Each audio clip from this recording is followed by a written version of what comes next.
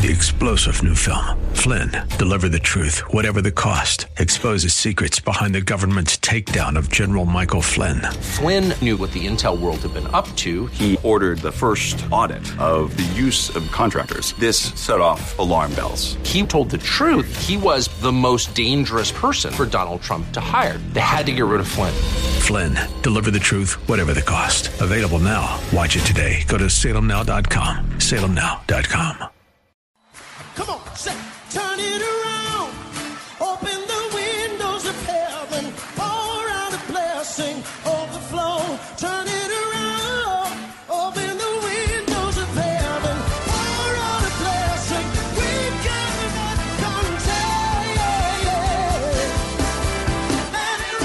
contagion. Welcome to Beyond the Veil, a ministry of Dayspring Chapel. Arise, shine, and excel. Located at 1628 Hyde Park Ave in Hyde Park, Massachusetts. As Luke chapter 1, verse 78 and 79 tells us, according to the tender mercy of our God, whereby the dayspring from on high has visited us to give light to them that sit in darkness and in the shadow of death, to guide our feet in the path of peace. Now let's listen in to today's message from Pastor David Oluwadara. Except the Lord helps us, except the Lord opens our eyes, we don't even know ourselves. So how can we know other people? How can we judge other people?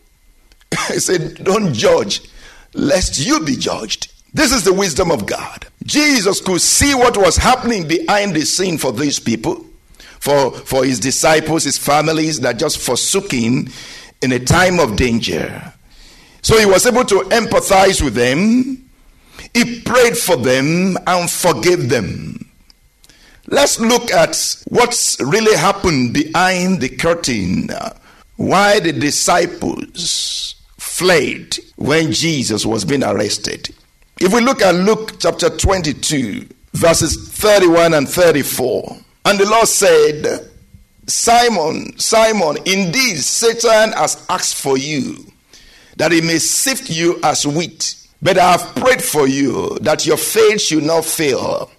And when you have returned to me, strengthen your brethren. But he said to him, Lord, I am ready to go with you both to prison and to death. Then he said, I tell you, Peter, the rooster shall not crow this day before you will deny 3 times that you know me. Now, it wasn't only Peter that Satan used his schemes and devices on.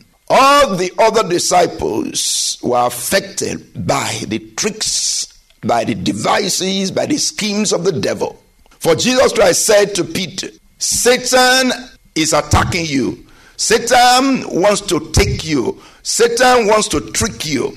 Satan wants to make you fall. And Jesus said, I have prayed for you.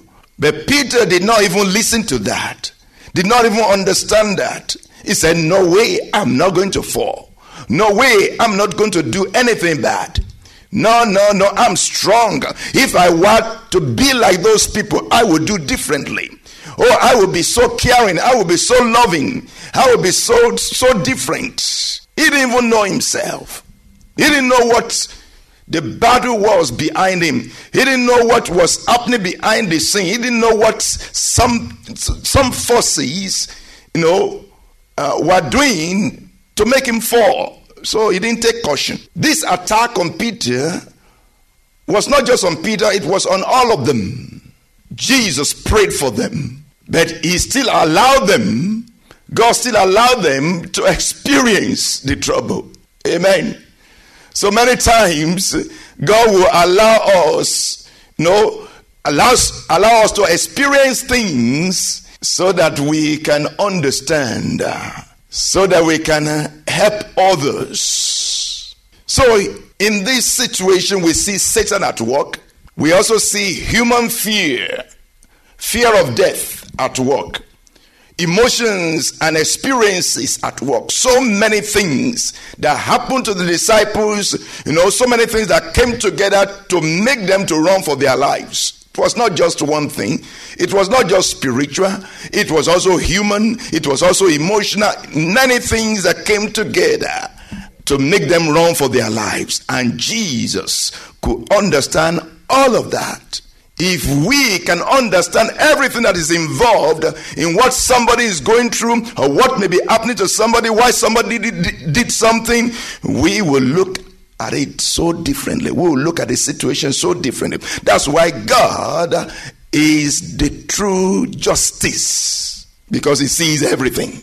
He sees everything. He sees everything. I don't know if you have ever considered how somebody would do something and it comes in the public eyes and everybody condemns the person. Everybody, blames the person. Everybody, has something to say. But come check it out.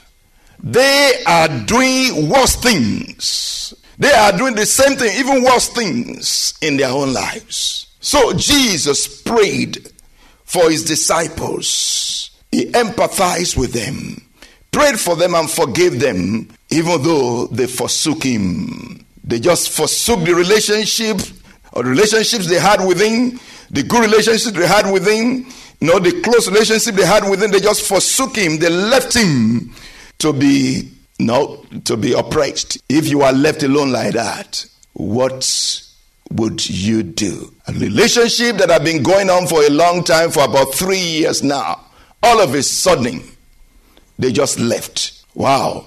There are many good relationships like that, that all of a sudden something just happens and the world is upside down. You have couples, married couples who have been together for 5 years, 10 years, 15 years, 20 years, and all of a sudden somebody just leaves. A husband just leaves and takes off. Sometimes the relationships have been really bad from a long time or for a long time. Sometimes the relationships have been good, and all of a sudden, wham, something happens. What will you do if something like that happens to you? I can imagine how Jesus felt.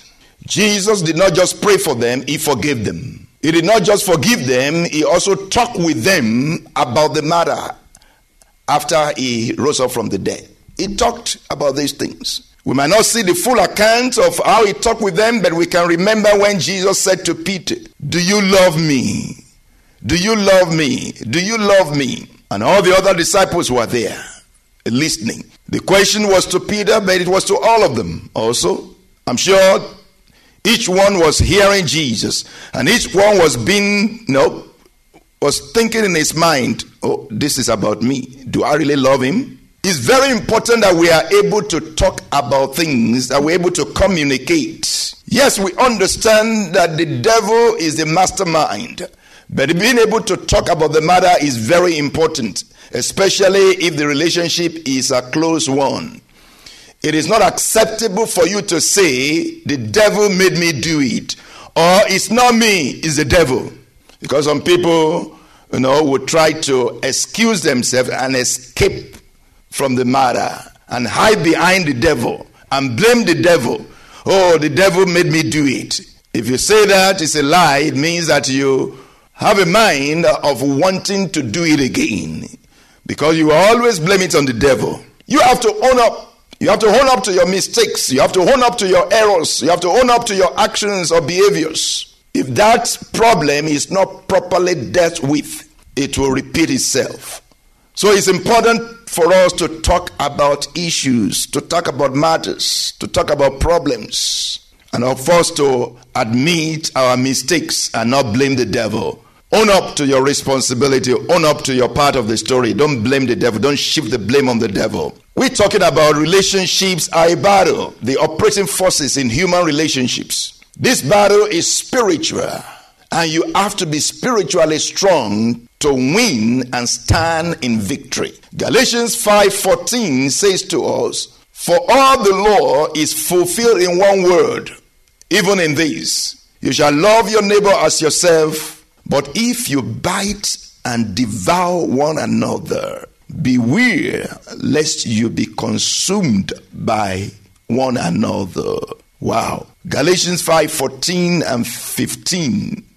For all the law is fulfilled in one word, even in this, you shall love your neighbor as yourself. And by the way, your neighbor is not just the one, next to you on your street or living in the same apartment complex with you. Your neighbor is all the way down to Australia, even though you are in America. It's really a global village now. We are so close together. So this is really very relevant. When Jesus Christ said, you shall love your neighbor as yourself. I say, but if you bite and devour one another, beware lest you be consumed by one another. Now, what that is saying is this: if you don't love your brother, your sister, if you don't love people as yourself, you're going to bite them. You're going to devour them. They're going to bite you and devour you, and you're going to just consume each other up. You're going to just destroy each other. The question is this: how can we have the ability to love someone, to love someone else the same way we love ourselves? How can we have the ability to love someone else the same way we love ourselves? It's even more serious when Jesus Christ says in Matthew 5, 44 to 45, but I said to you, love your enemies. Wow, this is not just anybody. Love your enemies. Bless those who curse you. Do good to those who hate you. And pray for those who spitefully use you and persecute you, that you may be sons of your Father in heaven. For he makes his sun rise on the evil and on the good, and sends rain on the just and the unjust. Wow, that is revolutionary. Love your enemies. That's radical in a good sense. That's very, very different. Love your enemies. Bless those who curse you. Some Christians don't know that, actually. There are many Christians that pray in these days. They pray night and day. They pray with fasting. And all they're about is cursing their enemies in their prayers. And when they are praying, they don't have the devil per se in mind. They have maybe somebody that, in the family, or somebody, a friend or whatever, that seem to be their enemy. They have their brother-in-law, their sister-in-law, their mother-in-law in mind when they are praying. And they are directing their prayers to those people. And they are cursing them by their prayers. They are saying, jump up and die. Many Christians around the world, especially in Africa, pray those kind of prayers. And they pray these around the clock. They pray that their enemies die. Of course, the devil is not going to die. So they are talking about their mother-in-law, their sister-in-law, their stepmother, their stepfather, and they think that those are their enemies. The scripture says, your fight, your battle is not against flesh and blood. It's not against people. It's against principalities and powers. So Jesus Christ says, love your enemies. Those your enemies, they are not really your enemies. Your enemies are the demons and the devils. Love your enemies. Bless those who curse you. Do good to those who hate you. And pray for those who spitefully use you and persecute you. Wow, that is radical. This is not a piece of cake, These are serious matters in human relationships. Wow, to love your enemy, that's not cheap. That's not a small thing. To bless those who curse you, that's not a small thing.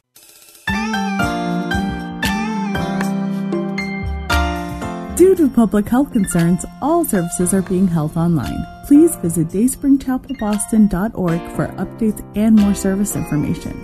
Don't forget to also follow us on Facebook and Instagram at Dayspring Chapel Boston.